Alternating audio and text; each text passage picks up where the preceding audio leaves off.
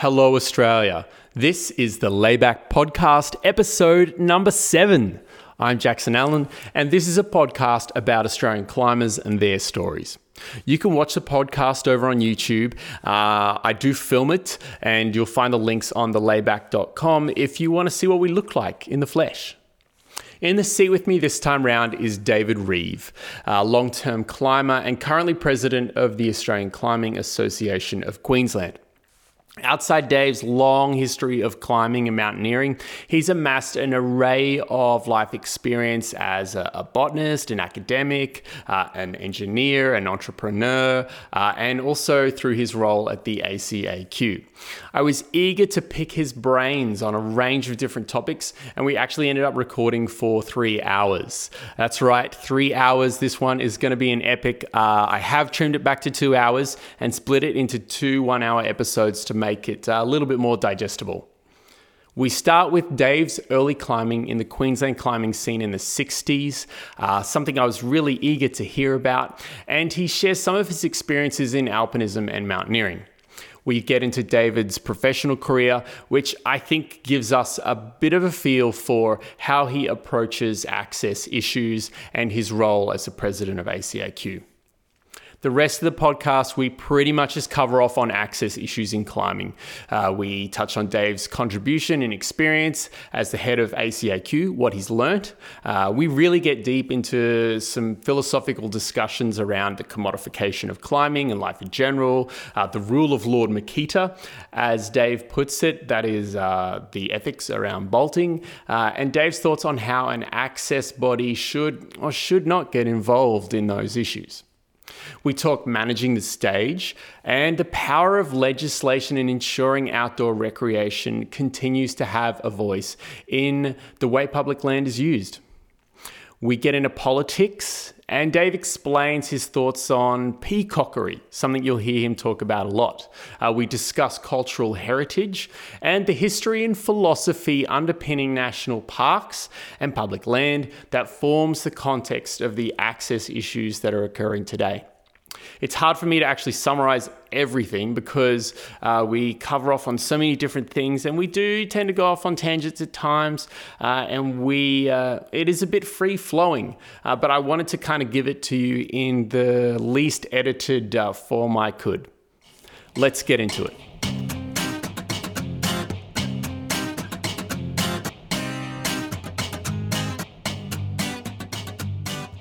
How did you discover climbing? Well, I guess as a kid you discover climbing. You're always climbing trees. We lived on, you're on the edge of the bush around you. There's trees to climb, house to climb, everything gets climbed.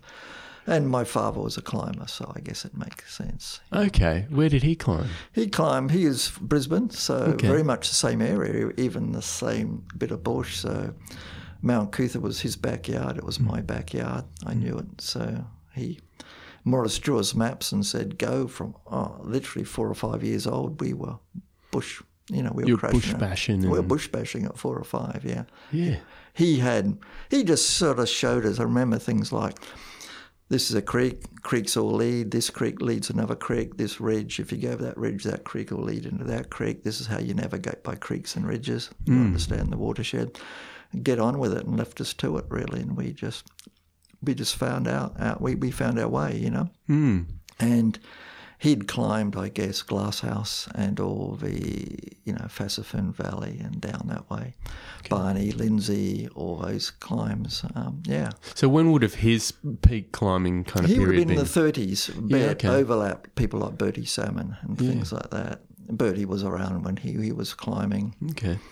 So, he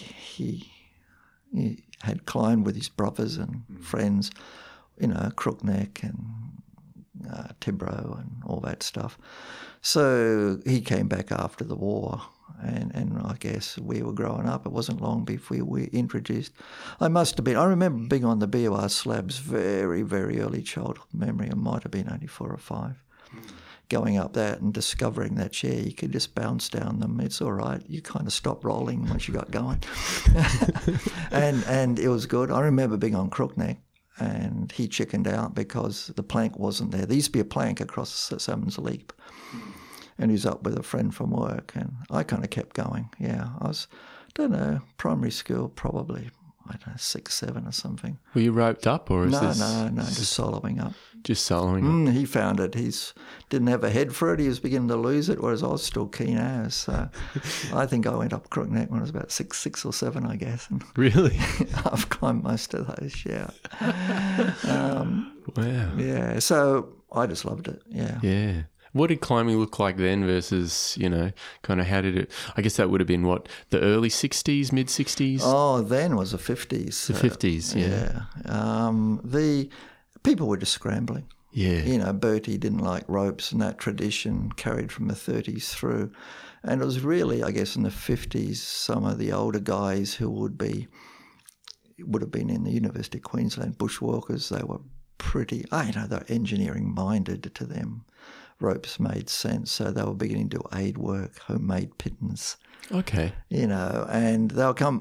We didn't have any contact really. I remember being once on Turtle Rock and seeing because we had taken a rope up to get down into the caves, and fascinated to see a rope over the side. And there were guys there, and I now look back, remember it would have been those guys. They were climbing about then. They were dangling off a rope off the side there somewhere. So it was bizarre for you to see someone using a rope while climbing? I saw a rope, but I'd already bought my own Osgoing rope, so I didn't care what Bertie was doing. I went down to the Twong hardware shop and got 120 foot of hemp rope. And, that was my rope. And I used to just drag that round, and we used to, and we had, no carabiners, nothing else with it. It was really just working with a single rope. Lower ourselves down mine shafts and things. Wonder how the hell we'd get back out. Yeah. Were you doing large, long climbs? What was kind of the style of climbing that people were attracted to doing? It was bushwalking that got steep. Okay. That's Queensland bushwalking is, even now by anyone else's standards, has a very high scrambling level. Probably terrifying most other people who are ramblers and things. What Queenslanders, bushwalkers will go up. So bushwalking just became steeper and steeper. That was really where it came from, I think. And then it becomes roped at some point. And so a lot of bushwalkers, they carry short lengths of rope because they're scrambling. And that's all it was. And I think you built a head for heights.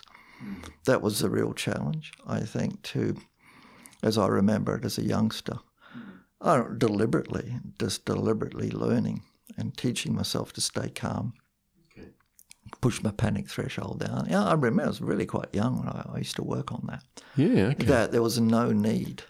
Why? Why are you worrying? Look what you're standing on. Why is there a problem? There's not a problem, And you'd have to coax yourself through it at a young age. Coax yourself through it, and teach yourself to... Because once you control that, then the world opens up for you. Was climbing at that point in time more mental than it was physical? Oh, I think it was both, really, in that. But, we weren't. It wouldn't be like mountaineering where you've got... you climb thousands of feet before it even gets steep. So I guess it is physical, but not like I discovered when I took up mountaineering. That was something else. When did you take up mountaineering? I took that up when I left Australia when I was 18. Hopped on a plane. I just wanted to go to New Zealand, go climbing, and then I just never came back. These guys are crazy over here. They have a whole new approach to excitement, and so I just didn't come back. So you left Queensland at some point? I left at 18. Yeah. At 18, so that would have been what, late 60s? Yeah, late 60s. So I was in the early climbing community, this late 60s, where modern climbing, as we called it then, was just starting. Okay. And I didn't come back. I was hit New Zealand where they weren't doing much modern climbing. So I was a substantially skilled climber against what the alpine climbings were doing. So it allowed me to take on some really quite steep stuff, which other people wouldn't take on. So we sort of changed it from really slogging to steep snow and ice, and trying to get ice gear and actually manufacture our very first ice gear, and by modifying ice axes and things. We could see where that was heading. Okay. It's funny, where it ended up Yeah, that's exactly what I was trying to make. And I think that's somewhat common among climbers of that era, because climbing wasn't as developed as we see it today in modern climbing. And you would look at that as an option, but also mountaineering was this aspect of climbing that was really alluring. I think mountaineering was the real thing. For most rock climbers, they were heading towards mountaineering. I'd like to come back to what you did before you obviously left, because I'm eager to understand a little bit about that burgeoning kind of climbing scene in Queensland. But before we come back to that, I mean, what that was there and you were attracted to mountaineering. Why do you think you went mountaineering rather than the kind of climbing that was happening at, say, Frog Buttress and that sort of thing? We were climbing because mountains were there to climb. I mean, from my father's point of view, you were climbing a mountain. You're climbing Crookneck, you're climbing Biwa, you're going for the top. At that point, there was no concept of just climbing a lower cliff at the base of it. It wasn't about the difficulty of the climb. It was more about reaching the peak. It's finding a way up and finding an interesting new way up. So it was all about finding a different way up that mountain. And that was beginning to change just as I left, that there was a rift open between the bushwalkers and the new rock climbers. We got new people climbing in rock climbing that weren't bushwalkers. Rick White was an example. And they were very scathing of me going mountaineering. I think Rick used to call it high-altitude endurance walking or something, which was probably a reasonable description of it. But no, I was driven by beauty of mountains, and snow-clad mountains are very beautiful. What was the mountaineering community, or the bushwalking community's view of Rick White and that kind of group of climbers? It was very antagonistic. It was a very egotistical period in climbing. There was I think because you were breaking from a norm, there was a lot of chest beating and stuff going on. They used to object. You could hear rock climbers a mile off because they'd be shouting and yelling and being rude and generally antisocial.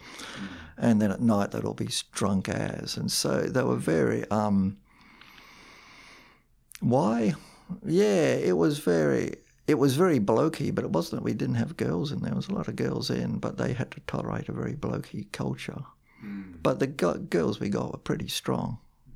They were more than a match for a lot of the blokes. So it was that sort of culture. It was a lot of, When I look back on it, it was very different. But I can kind of rationalise why it came about, because they were breaking a mould. They were breaking a norm. And, so I guess that first started even Kangaroo Point, we used to climb it from the ground up, because that's what you did. So the early climbs I did there, we climbed the ground up. We'd arrive at the bottom. No, we wouldn't come down from the top. Yeah. And we climbed the ground up. But by the time I left, it wasn't many years. We were chucking top ropes over anywhere and seeing if we could climb it. So it was So you were doing that as well, yeah? Yeah. That started pretty well as I was leaving. By the end of 1968, that's what we were doing. We were just chucking a top rope over anywhere and hurling ourselves at it. Yeah. I wonder if you can climb this. And what was surprising was how that pushed what you could climb up. You discovered. So we pushed a really top-level hard climbing in Queensland. It was grade 17, what we would now call grade 17. And we very rapidly pushed 18, and we had something we thought was like 20 at Kangaroo Point. It was harder than other stuff. Yeah, okay. And on top rope, but we realised that you could push it. It was mainly campusing with strong fingers and dangling feet, because your shoes weren't up to it. Some of the first friction boots were just arriving, but we weren't very good with using them. Ted Case was remarkable in that he could use his feet. I remember looking back, most of us, they just dangled. Okay. Yeah. Well, I guess campusing up to 17 is a little bit trickier than... Yeah, and also you've got a limited number of holes. If you're not using your feet, you can only, remember if you're campusing, you only use horizontal holes, right? You can't campus on a side. And Kangaroo Point is known for its ledginess, right? Yeah. So, but once you get onto a difficult technical Kangaroo Point, climbing all the little side pulls and pushes and things, there's no way we're climbing that. No way. So, well, they were hard, but if you still look at them, you can understand them when you get on them now, what they're like. You look on Pterodactyl or something like that, or Tombstone Road. They were early climbs of mine. Ted and I used to rush out after, lectures. He was more disciplined than me. I just climb all the time and keep failing university. My priorities were pretty clear. I just climbed if anyone was silly enough to come with me. Whereas Ted would go, yeah, well, my dad's going to give me all hell if I don't pass. And so we used to work in the library, and he'd go, right, he was disciplined. We're working from now to now. Then we go climbing. Okay, Ted. So he actually got me through, I think, because without him I wouldn't have had the discipline. And so we'd hop on our bikes and roar down to Kangaroo Point and crash through all the shrubbery and stinking Rogers and because it didn't look goods. like. Oh, it wasn't a park. There were white goods. It was like a talus slope of white goods at the base that had been hurled off the top. So you used to crash around in that. There was even, I kid you not, but there's a bad smell one day, and we track that down to a body, and we go, oh yeah, okay, that's a bit bad. I think we'll move along a bit. A body. A body, yeah. Oh. And someone. There'd be sort of down and outs and things lived down there.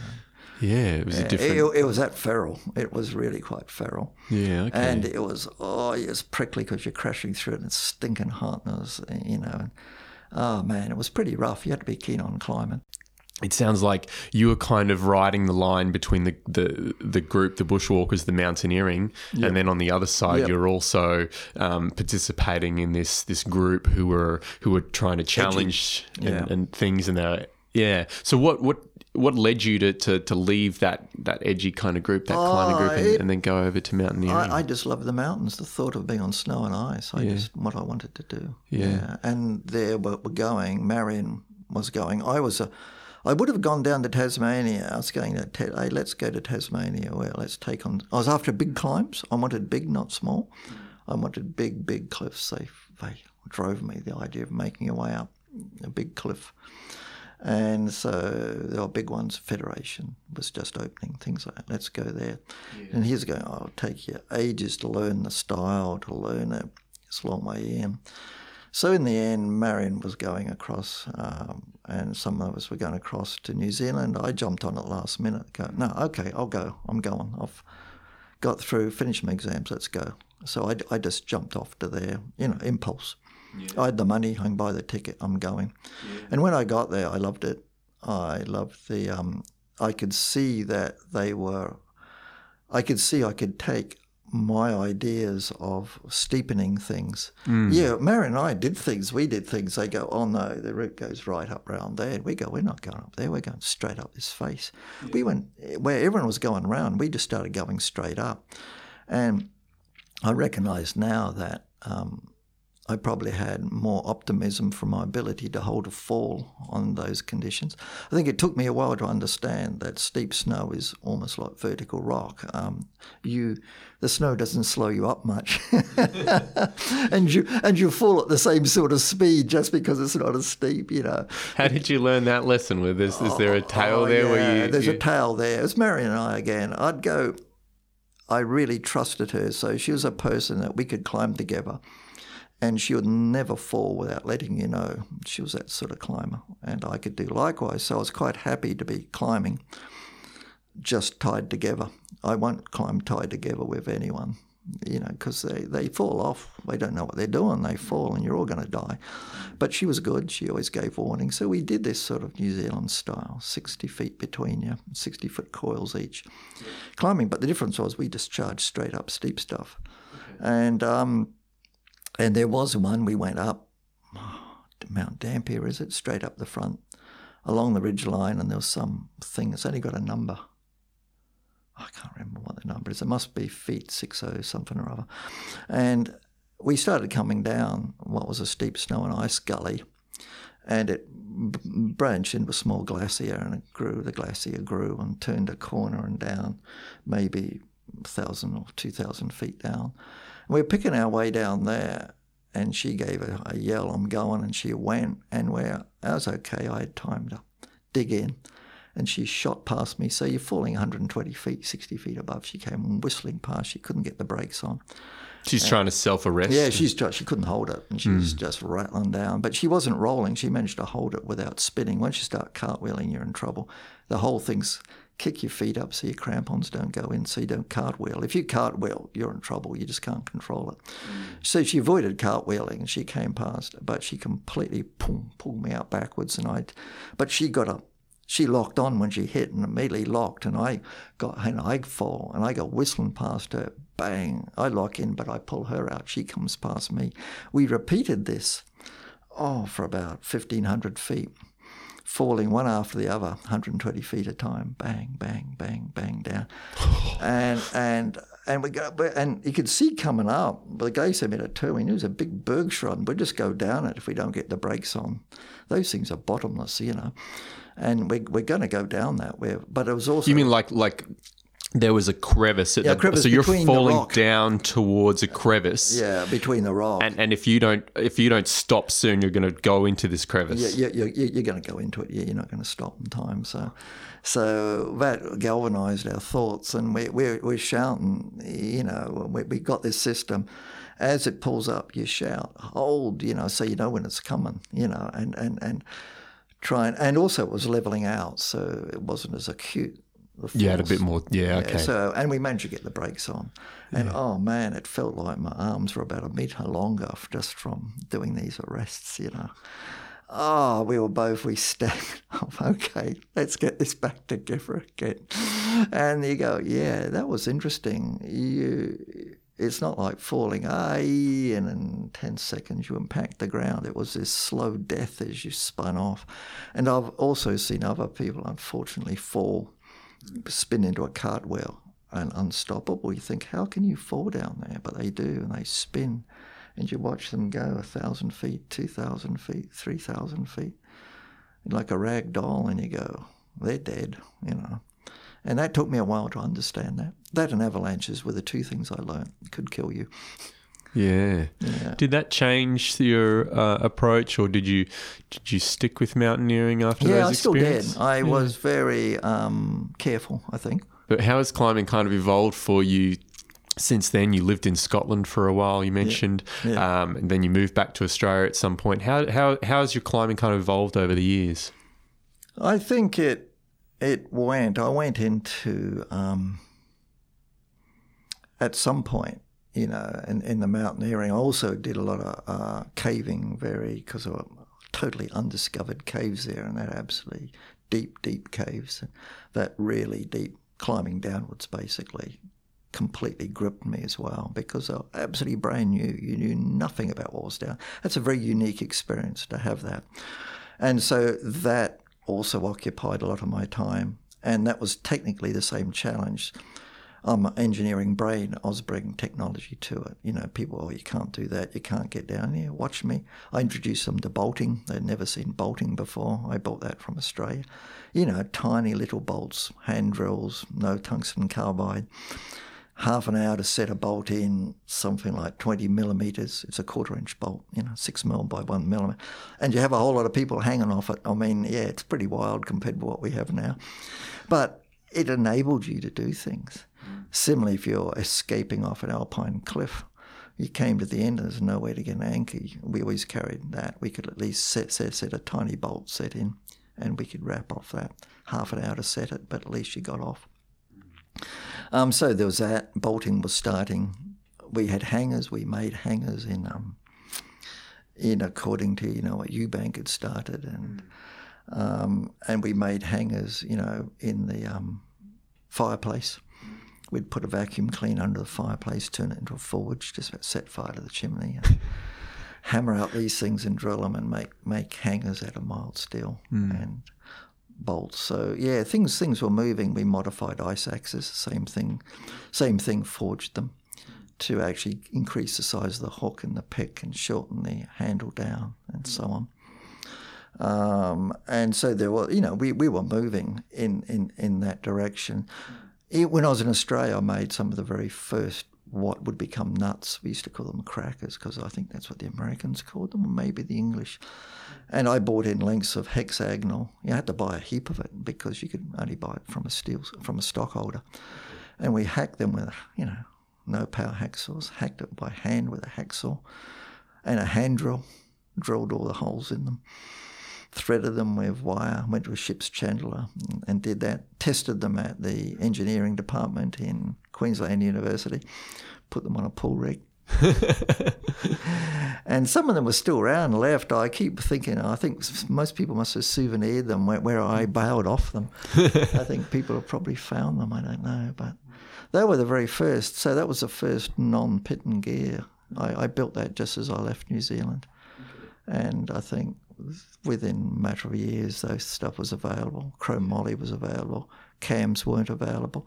So by the time I was leaving and I was becoming, my academic interests increased. I was engineer and academic as my real passion in life. What was your focus with the engineering? Well, it wasn't, engineering was interesting. It was really my love of it, but my maths wasn't good enough to ever really make. It was as many years before my maths grew to a level. I was very slow in maths. And so I got sidetracked in pure science. Chemistry was probably my main love, chemistry, and I got sidetracked into botany, strangely enough by Chain, but there was massive sort of academic challenges into making botany rigorous and chemically rigorous. So that's what I did. I built a lot of instrumentation for it, and that was engineering. My electronics was pretty good from a very early age, so I could bring that to it. And so analytical chemistry and so on was a big interest, and I applied that into the botanical sciences and made a career in that. So I ended up in lecturing in Scotland, where we had money for that department. So we had a lot of very cool equipment for a probably better than a lot of chemistry departments for a botany department. Had a lot of support in that, and eventually that just went bad on me. It went bad because I could see the staff to student ratio was becoming an issue. Dumbing down universities was an issue. Giving away degrees was becoming an issue. We had to pass people or you didn't get the students, you didn't get the grants. I just fell out with that entirely. It wasn't how I do things. You got frustrated with the academic system? With the failing academic standards. And so, but because I'd built a lot of my own equipment, it allowed me to move into, I just set my own business up selling what I'd made. And there was a big market in the pharmaceutical industry for what I was doing. Drug metabolism was very closely allied to what I was doing. So I stepped across on that, had a high-tech startup, which was probably something I'd always wanted to do. And yeah, it was massively addictive. So there wasn't much climbing. That was just 24 hours a day, obsession for many years of my life. And I fitted a family in there somewhere. Yep. I think probably not the best of fathers in that. I was just working flat out all the time. I did that for 17 years, and then I began to think, why am I doing this? It's like I couldn't get across into other areas. It was our market was getting taken over by big companies. What was novel was no longer novel. I couldn't get my business across. So I spent a lot of time just developing ideas that fascinated me. I almost funded my own research, and it was like a lifestyle company by the end. I got enough sales, enough business, but a lot of the time I was just doing interesting things I wanted to do. That might work. I wonder what that does. And I made in air pollution. I looked at that. Then I realised that was highly politicised. People weren't interested in real results. They were interested in politicised results. They weren't interested in actually what the particulate levels are. They were interested in made-up particulate levels. So that was very frustrating as well. So I go, whatever. I'll just measure my own stuff, publish my own stuff on the internet. I've always been an anarchist, I think. I just went my own way. Yeah. But because I'm good at what I do, I can make a living out of it. So in the end of the day, well, I'm not going to argue with you. At the end of the day, people buy stuff off me because it works. That's what matters, and that was my passion. And I guess kind of my climbing is a bit the same when you think about it. I do what I do. I'm a bit of an anarchist. And I sold that business, but I didn't get far. I thought I'd retire, but that didn't get far. I got picked up by another little high-tech company in Glasgow, and I'm still working for them. And the form of that company, that's company's phoenixed about 2 or 3 times, but I've been involved in it on and off, and that fascinated me. I can do that from home. I still do, and we're in an area now where we're going. It's just a handful of us, but we're massive demand for it, and I should have retired years ago, and I can't give it up, right? So that's a passion. I work on all night. I'm normally working at night, talking to those guys, talking to customers, driving that sort of business. It links across into so many areas in biomedicine and a whole range of stuff. All the automation and car systems and sensors is related to what we do. We got massive demand for that market, and we have a know-how that we don't share with people. Yeah. We know how to do this. Come to us if you want this done. Yeah. People eventually work it out, of course, because at the end of it, it's just physics. They'll stumble across it, you know. Yeah. And my maths is a lot better than it used to be, so lets me do it, right? But I had a dabble in autonomous vehicles here for about 10 years in a Brisbane startup. I loved that. That went into a big company, was bought over. I enjoyed the challenge of trying to steer a big company from the bottom. That was challenging. It can't be done without firing. The only way I could see of doing it ultimately was displacing the managing director or, the chief executive, and that wasn't going to happen, But I sat there rocking the boat and doing my best till eventually they flung me out as the grumpy old git. So a lot of entrepreneurial experiences. Yeah, entrepreneurial at heart. Yeah. And I guess that experience that you describe, punching up from the bottom, is something that maybe characterises you. Oh, I loved it. I love the challenge of it. It's words. Words are very dangerous.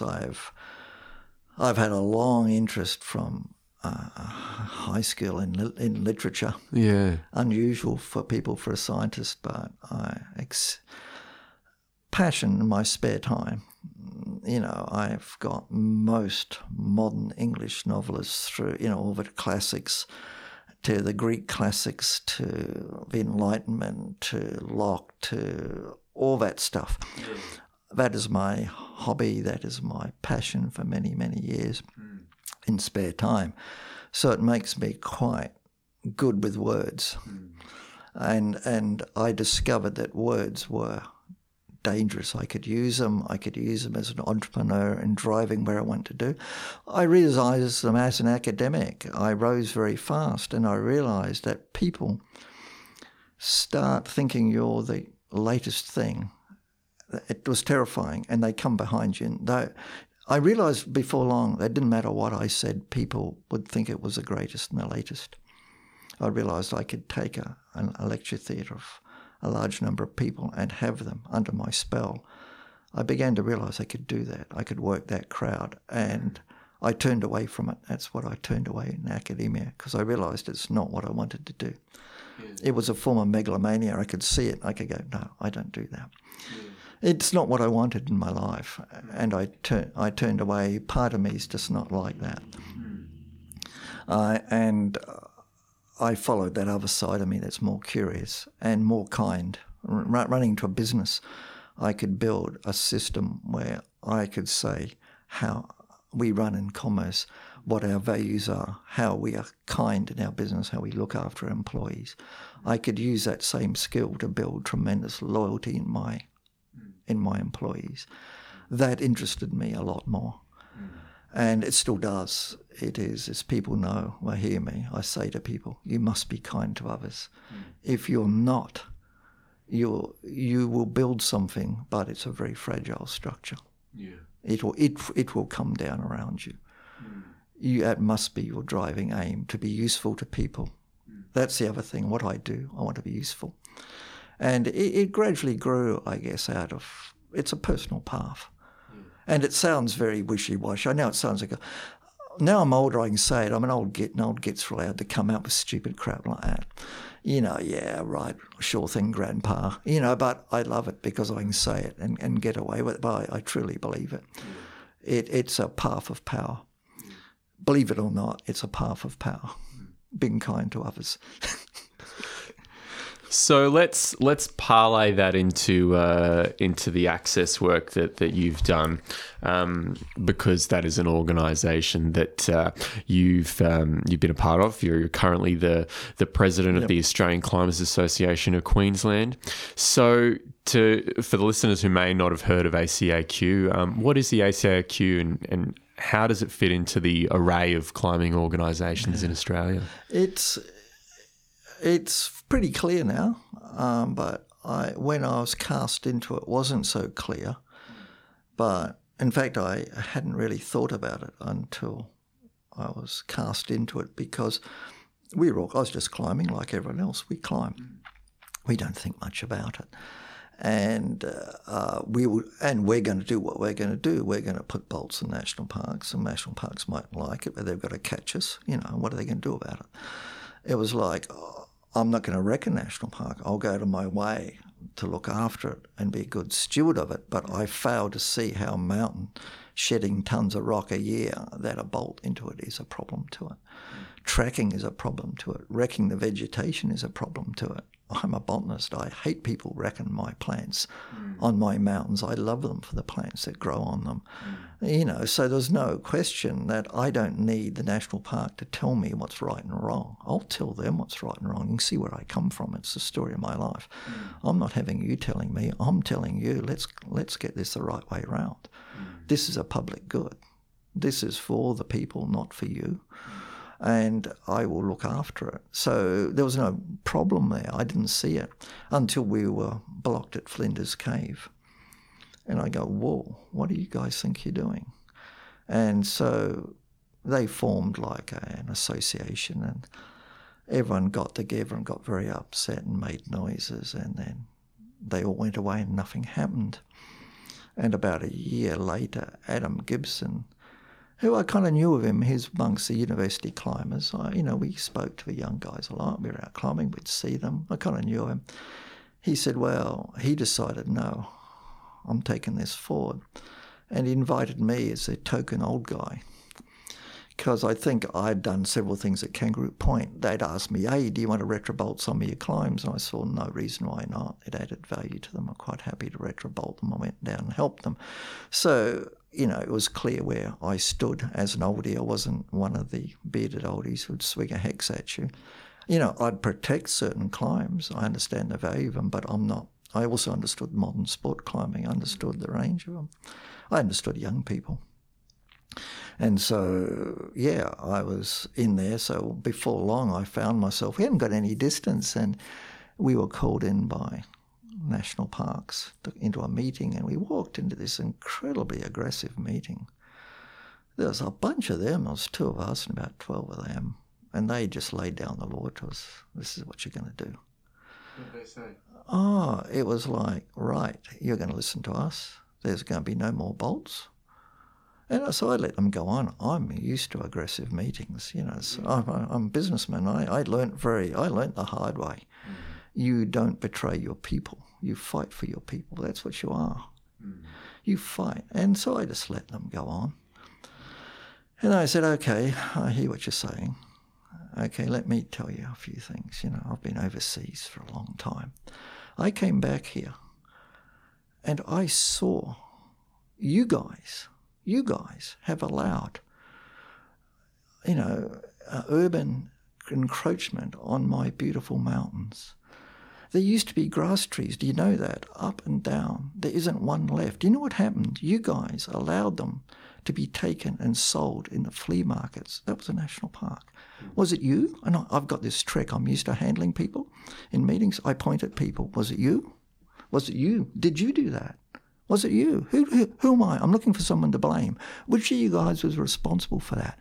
And you see them. They sit back. You read the body language. They sit back in their seats and they go, whoops. Who did that? Because I'm after you. Don't you talk to me about damage in national parks. Don't you dare. I'm after you guys. It's not climbers doing it. We love our parks. Don't you tell me this.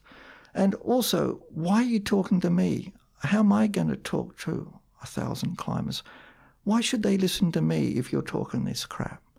Whatever you sell me, you have to sell me. I can sell something downstream. It has to be saleable. At the moment, you are not got a saleable commodity. You've just got rubbish. I'm not going to have this. Give me a saleable commodity, and I'll earnestly do anything that helps our national parks go forward. But I want you guys to do your job. And we just walked out. And we go, wow, that was interesting. And you go, what happened after that? Well, we got approached.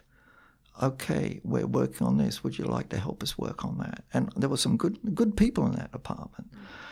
And it was great. We got together, we began to work. And very early on, within a couple of years, we had an operating policy for the national parks. This is their guiding policy. I guided them on bolting. I said, don't you set standards. You set yourself up for public liability case. Do not do that. Use motherhood statements about this standard, that standard, best practice. And we went through it, and we ended up with what is still basically a good policy. It still contains stuff. It says basically it's understood that bolts are necessary for modern climbing, but the national parks would like to at least understand when they're going in. You should be asking. I don't push back against that because I believe ultimately they are the land manager, and at some point we are going to see rogue bolters. We are going to see people who have no respect for the national parks overdevelop, or they're not developing with respect to how do we get this number of climbers into this park, or do we bolt this area which has actually got these very unique natural values and trash it just because climbers want to climb it? There have to be limits. And we as climbers have to understand that. It's all about balance. And therefore, they're the land manager. They have to have those powers. And we as climbers, when we've got a problem, go, hey, look at these crazies. We don't want these. As a group, we decide these guys shouldn't be doing it, but they're the new feral guys, right? They're in there. Well, I've kind of gone from feral. Well, I'm a bit establishment these days, right? I'm going to go, no, I don't think so. I'm going to photograph you, and you're going to get whacked with the Nature Conservation Act. Don't you dare do that. We need those teeth. So, and I love it. You see what happens now. Thousands of people go up on the gun. That's great. I love seeing people up there. We've got to harden the track. We've got to make sure we can carry that traffic. But people should love their national parks. It's the management's job to make sure we don't love it to death. And someone's up there, and it's unbelievable what people do. They'll grab a plant, start digging it up and put it into a bag, And you go, it's a national park. What? Everyone's going, what? People get their cameras out, take a photo, their phone, go down, follow them down, photograph a car and the registration they get into, and next thing they know, someone knocks on their door at 6 a.m, finds a plant, costs them several $1,000s. Don't you do that. I'm all for that. But you did mention somewhere that I've read that you didn't want to become the crag policeman. How does that relate to what you're saying now in terms of... I don't think it's our job to do it. I don't think we set down the laws. What would happen is I want the community to do that. So when it comes to bolting, for example, ACAQ won't take a view. Now, on our page, we'll sponsor a massive fight, the most massive engagement levels we have, like, do we put a bolt on Insomnia? Now, this isn't the world's great climb, this is Kangaroo Point.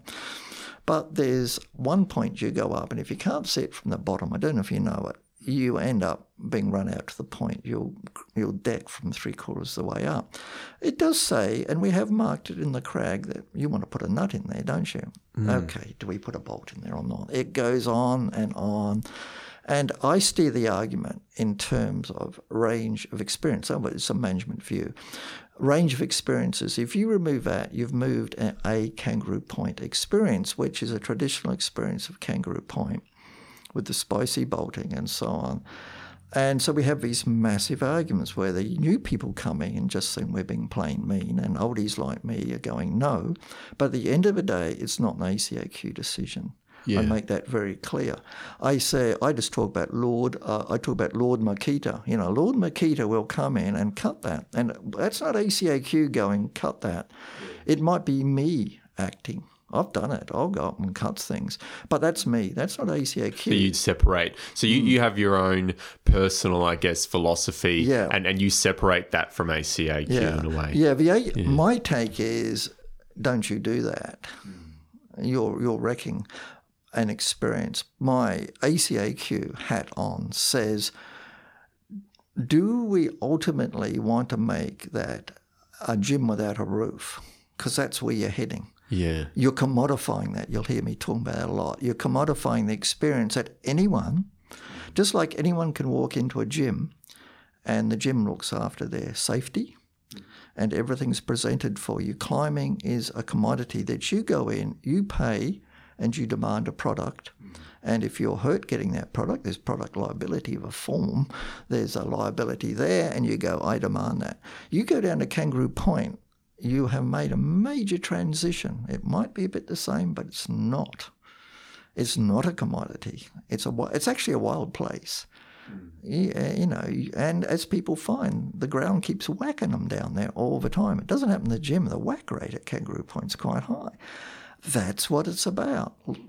Get over it, sunshine. It's about personal liability. So ACAQ will put out a brochure, and we have this little introductory brochure, and it just says Kangaroo Point is not a gym. That's its message. Yeah. Get over it. Your problem. And then what we would protect is a range of experiences. But I won't get involved. As ACAQ, I will argue on the page and try and introduce a range of arguments and try and be kind. You've got to be kind to people. Otherwise you end up on this massive fight going on. That people coming in, it's very hard to explain to someone that, dude, you haven't been climbing long. I know you feel you have, and I know you feel you want to be able to. But look, give it a year. And you'll begin to understand. And it happens all the time. The noisy ones come in, next thing you know, they're on the other side of the fence. And you go, why would you deny that experience? It's valuable to people. It's a range of experiences. So that is an access issue in a sense, in that there's a management issue there. Are you going to allow climbing just to be commodified? I believe that's an access issue. That's why I'm strong with it. I think we have to adventure climbing and we have to protect it. But I don't think ACAQ can go up with the angle grinder. We can't have a vote and go, let's vote for cutting that bolt. No, I think climbing must keep its edge. And I think the grumpy oldies go up there with angle grinders. That's what they're going to do. The youngsters will go in and go, damn it, I'm bolting. They will, but ultimately angle grinders cut faster than bolts, and you only have to do it once and people get the idea. I think that is the rule of Lord Makita is there, and I think that's edgy. Yeah. I don't think we have a rule, and I can see it happening as the other ACAs kick off. I can see the tendency there. They're beginning to make codes of conduct. And I'm saying to them, do not make codes of conduct that are general. If you look at our code of conduct, it's just about respect. Respect for other climbers, respect for other styles of climbing, respect for land managers, respect for the environment, respect for Aboriginal cultural values. They are the main respects. And you respect them. We're not saying what that means.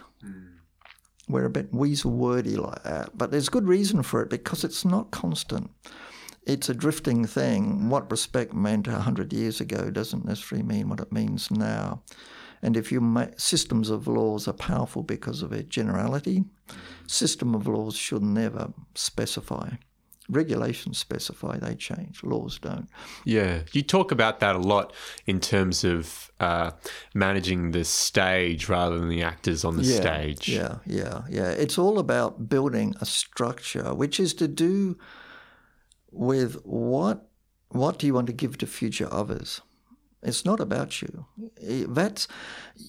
The whole thing becomes very fraught becomes very, very fraught if people are obsessed with themselves. And you can't have any sort of conversation in the public space without it. And okay, you can get people form gangs and groups and they go, we all want the same thing.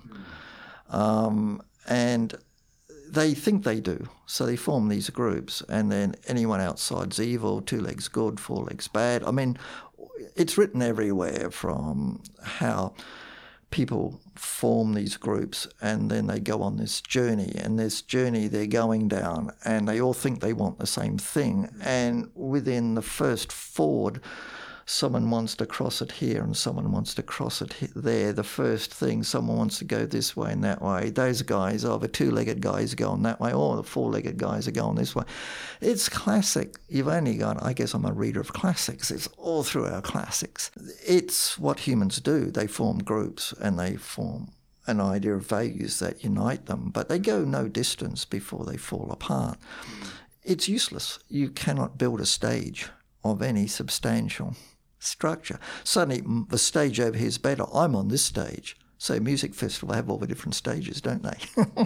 How do you create a legacy in ACA for future climbers if the stage is hard to build? I realised suddenly that legislation was powerful. I can read legislation. I've got a very orderly analytical brain, so I can read it, but also I have an interest in classics and so on, so I understand a lot of the classic underpinning of the English legal tradition. I understand where it's come from, where people like John Locke and things were struggling with concepts that have given us a foundation. And you see these are so powerful because they build a stage that people act on. And so the peacocks get on, they all screech, rock, everyone look at me, and that's what they're about. So the peacocks are land managers in our situation? Well, not really, don't have many. They're more bureaucrats. It's more the people, the politicians, the people in activist groups tend to attract peacocks. Rock, look at me, look at me. Activism is based on peacockery,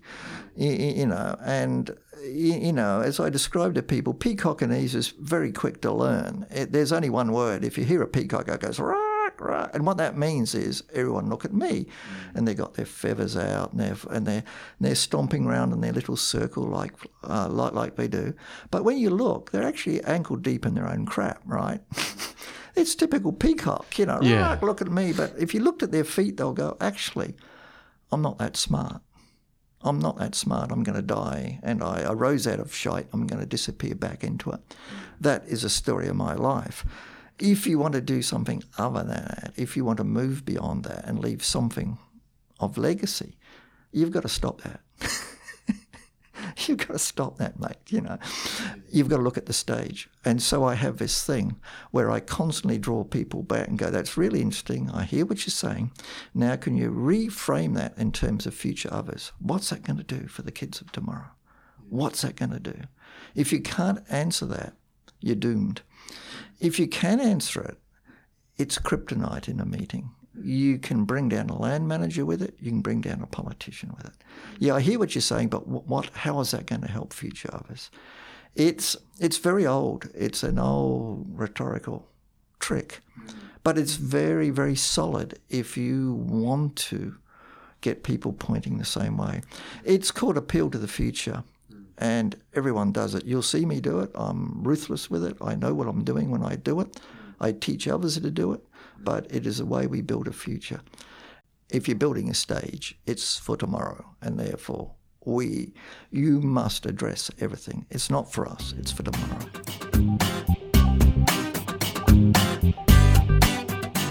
Part 1 is done. Go grab a drink or take a pit stop if you're on the road, headed to the crag, whatever you need to do before you hit that next button in your podcast app.